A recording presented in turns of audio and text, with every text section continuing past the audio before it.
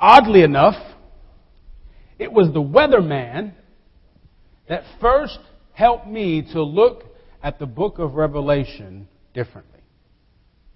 Now, I guess maybe in a sort of pay it forward kind of way, I've encouraged you to look at the book of Revelation, to think about the book of Revelation, to read the book of Revelation, perhaps in a way that's a little bit different than what you're used to doing, maybe even a little uncomfortable.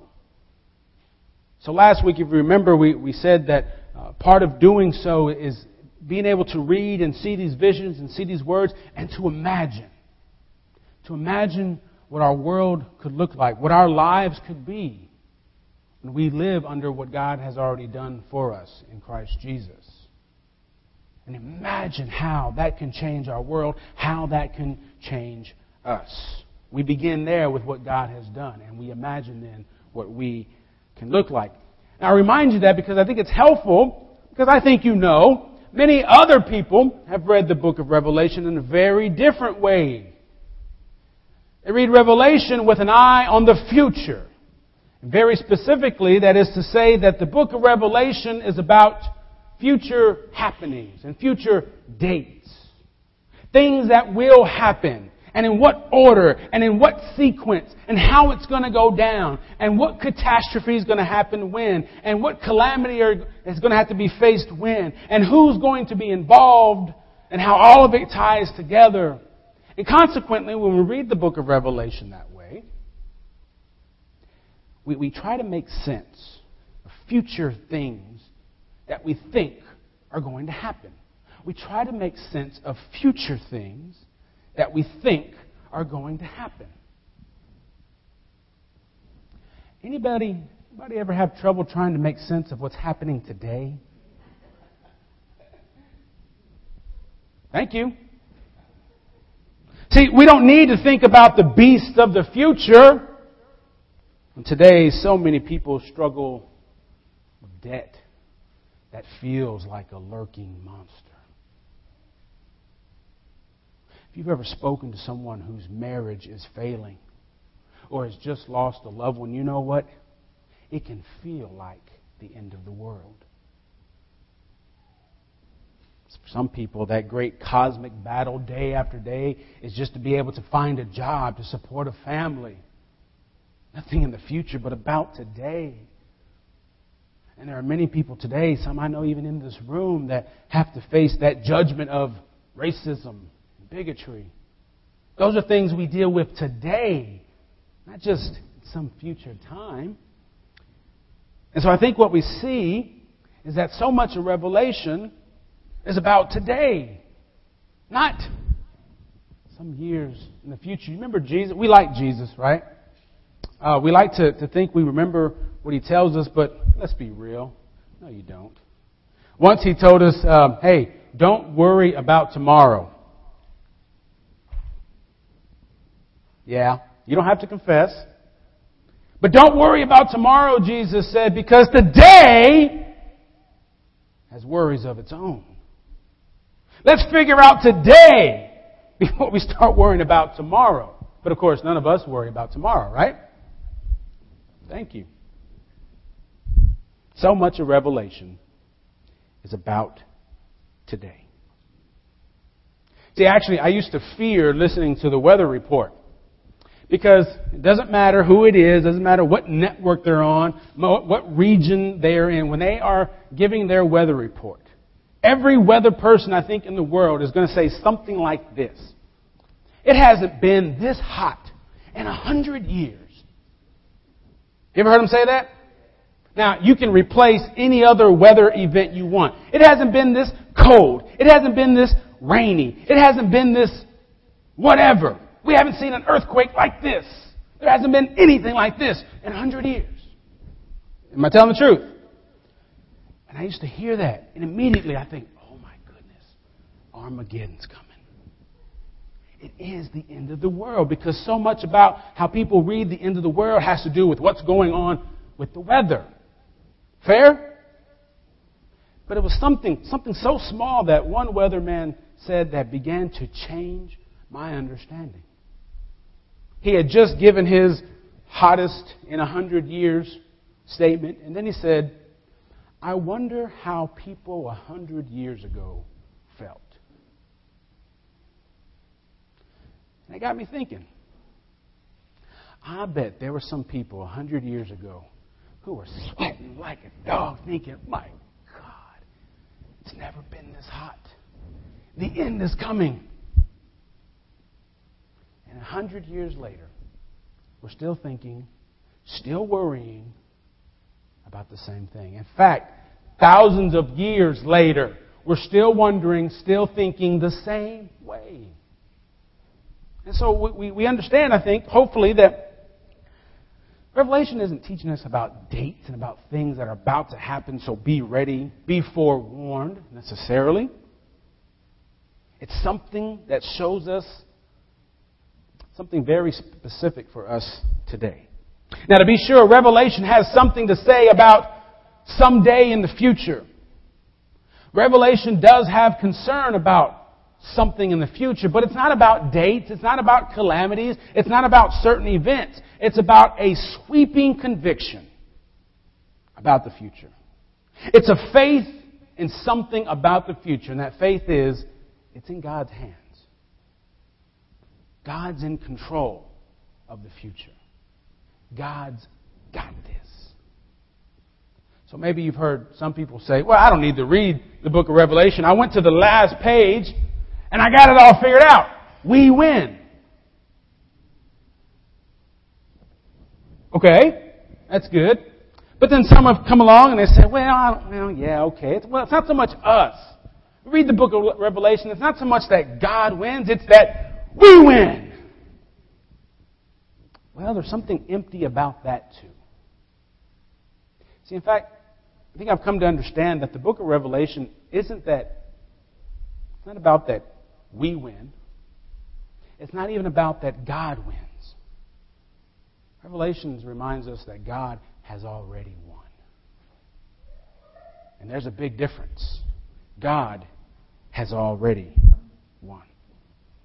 There is this battle between good and evil that goes on every single day. There is this force that would keep good from God's people. There are these things that are out there that we battle. But in that battle, Revelation reminds us that God's already won. And that should mean something to us. God's victory is assured. And since we are assured of that victory, we can have hope. Not just about the future, but about today and about what God is doing for us today. Today. Tap your neighbor real quick and tell him today. Today. Because God is doing something. Y'all with me? Now we have this image in Revelation 7. A great image, I think. A wonderful image. But right before that, though, it's the one that people remember most. It's the image of the 144,000. And obviously, people have had different ideas about the 144,000. And as I was affirmed this morning, when you hear a preacher talk about Revelation, and when you go to a study about Revelation, I think what most of us want to do, we want to go and we want to get answers, don't we? We want things spelled out. We want to say, what does this mean? Now, obviously, it's pretty hard to do. Because, what does it take? Imagination. You've got to be willing to read differently. You've got to be willing to be open to what images God is going to give. But here we have this image of the 144,000. Of course, we want to know, who are the 144,000? Where do they come from? And how do I get in? But it's not the only image God gives to John. I don't know that we have to be so concerned with who are these 144,000 and how do I make sure that I'm one of them. Because that would seem to suggest that God is selective. God is picking who is to be counted. And the way that we can deny that, the way that we can go against that, is by looking at the very next vision. The vision that you and I read together, that Clarence read for us. And in this vision, there is an innumerous amount of people around the throne. So many people, they can't be counted. And you know what? They don't all come from Shiner. They come from all over the place. They come from places you and I have never even heard of before. They speak differently. They look differently. And all of them are there. And what are they doing? They're worshiping. They aren't talking about their problems. They aren't talking about everything they had to go through. They are giving God everything they have to give. They're giving all of their love. They're giving all of their worship before God. It's beautiful. Some have called it, it's the United Nations of church. Everybody's there. One of the elders who's there looking on has a question, well, kind of like ours. Who are these people? Who are they that have come together? Who let them in? Where do they come from? And John says, you know who they are. The elder is assured that these are the people who have come through the great ordeal. Now, some of your Bibles may read that a little differently. Some translations say that those are the people who have come from the great tribulation. When you talk about tribulation in Revelation, watch out. But he says those are the people who have come through the great tribulation. That's a funny word. Tribulation, I think, for us means maybe a severe testing or trial or a time of despair. But literally, the word means sort of a pressing, a pulling, a grinding. Those people have come from the great grind. You could say something about these people as they are there worshiping God. Where do they come from? They have come from the great grind of life. You ever felt like life was grinding, pushing, pressing? Now, these people around the throne of the Lamb, as they worship there, they've come from this grinding, and we don't quite know what that grinding is. What is John trying to tell us? Maybe it's persecution. Because we know in those times, being faithful to God wasn't always advantageous. Persecution wasn't as widespread as we tend to portray it to be. It wasn't as fierce as we sometimes think it is, but it was real. Your life could be in danger if you decide you weren't going to worship Caesar, that if you were going to remain faithful to God. So maybe their persecution, maybe their grind is trying to be faithful while everyone else around them is trying to pull them away from that. Or maybe it's just the daily grind. Maybe it's just trying to figure out life as a Christian every single day. So much of Revelation, as we read, seems to be a call to stand in faith. A call to stand firm in conviction that God has won. And to stand faithful even when everything else around you, even when everyone else around you doesn't want you to. In our family, we are remembering in many ways the life of Gloria's dad, who's someone who I have always admired. This was a man who would be 98 in October this year. And at the age of 19, received a call from God to serve in ministry. Now, it's wonderful to him. To many people around him, it wasn't so wonderful. There were people in his family that probably doubted him. There are many who questioned him for sure. And there were many who said, well, you're on your own now. Do you know what he did? He served. He knew he had a calling from God. He knew that this is what God had put on his heart, and no matter what anybody else was saying around him, all of these years later, he has served. And I think when we see examples like that, I think when we have our own examples of when we can do that, we are living into what Revelation is trying to show to us, that our faith in God counts. That our faith in God is important. That it has direction for us and it has meaning and it gives us power, even when everything else around us is falling apart. Now, if we're going to talk about the Great Tribulation as like persecution for these people, we first have to realize that you and I, we don't know persecution like our ancient brothers and sisters would. We don't know persecution like some others in the faith do around the world. We need to be real about that. We don't know what it's like to wake up and to be fearful that someone might be after us because we have a faith in God. We don't know what that's like. And what's funny is that some people actually say things like this: being a Christian is easy. Please don't ever say that. Because being a Christian is not easy. And usually the people that tell me things like that or say things like that, you can pretty much tell they haven't tried loving an enemy.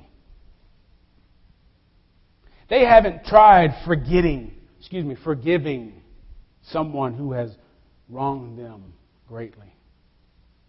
They haven't tried loving someone that nobody else wants to love. These are all things Jesus did, by the way. And if you think that was easy, remind yourself of what it got Jesus. Usually those people who say it's easy, they haven't tried to do these things. They're the ones who, well, they'll serve, and as long as they're happy, as long as things are going okay, they'll do what seems nice. But friends, following this Jesus guy, it's tough. It's been said throughout church history that Christians are not born. They are made. Because we don't come out into the world knowing how to love God, knowing how to love somebody else more than we love ourselves. We have to be taught those things. And when we get taught those kinds of things, you know what? It goes against everything that is comfortable about our lives. Following Christ is tough. You try loving and serving God every day, and you realize that it can be a grind. It can be oppressing. It can be a force to deal with. And don't misunderstand me. There is joy to be had in loving God and following God. But we have to realize is that faith in God quite often will set us apart in ways that aren't always comfortable. And maybe that's what those who are around the throne now have had to deal with in some way. They've had to figure out how to get through that grind of loving and serving God when no one else around them cares. You see, we may not have persecution, but we do need to figure out how to live as faithful believers in Christ. We do need to figure out how it is that we can come through that grind in faithfulness. With family problems, with financial burdens, with high egos, with tight schedules, with anxiety, with fear, with hopelessness, with struggle, with addiction, with you name, you fill in your own, with all these things that are with us every single day, all these things that we have to deal with, to grind through. Our faith has to count for something. Our faith in God's power, friends, has to have power. How is life grinding you right now? You don't have to tell me, but you know. You know what things are. Would it surprise you to know that that scary, gloom and doom book of Revelation has a promise for you. That promise is this: you can make it. Your faith in God will see you through. It will strengthen you. It will empower you. And it will lead you. Don't worry about what you think might happen in the future, because God's in control of all time and is doing something for you today.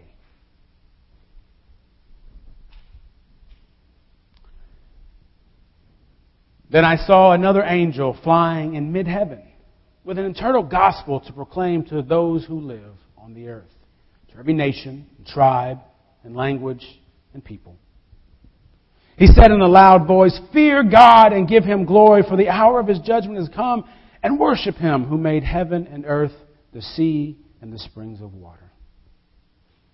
Then another angel, a second, followed, saying, "Fallen, fallen is Babylon the Great. She has made all nations drink the wine of the wrath of her fornication." Then another angel, a third, followed them, crying with a loud voice, "Those who worship the beast and its image and receive a mark on their foreheads or on their hands, they will also drink the wine of God's wrath, poured unmixed into the cup of His anger. And they will be tormented with fire and sulfur in the presence of the holy angels and in the presence of the Lamb. The smoke of their torment goes up forever and ever. There is no rest, day or night, for those who worship the beast and its image, and for anyone who receives the mark of its name." But here is a call for the endurance of the saints, those who keep the commandments of God and hold fast to the faith of Jesus. "And I heard a voice from heaven saying, 'Write this, blessed are the dead who from now on die in the Lord. Yes,' says the Spirit, 'they will rest from their labors, for their deeds will follow them.'" Friends, your faith in God's power counts for today.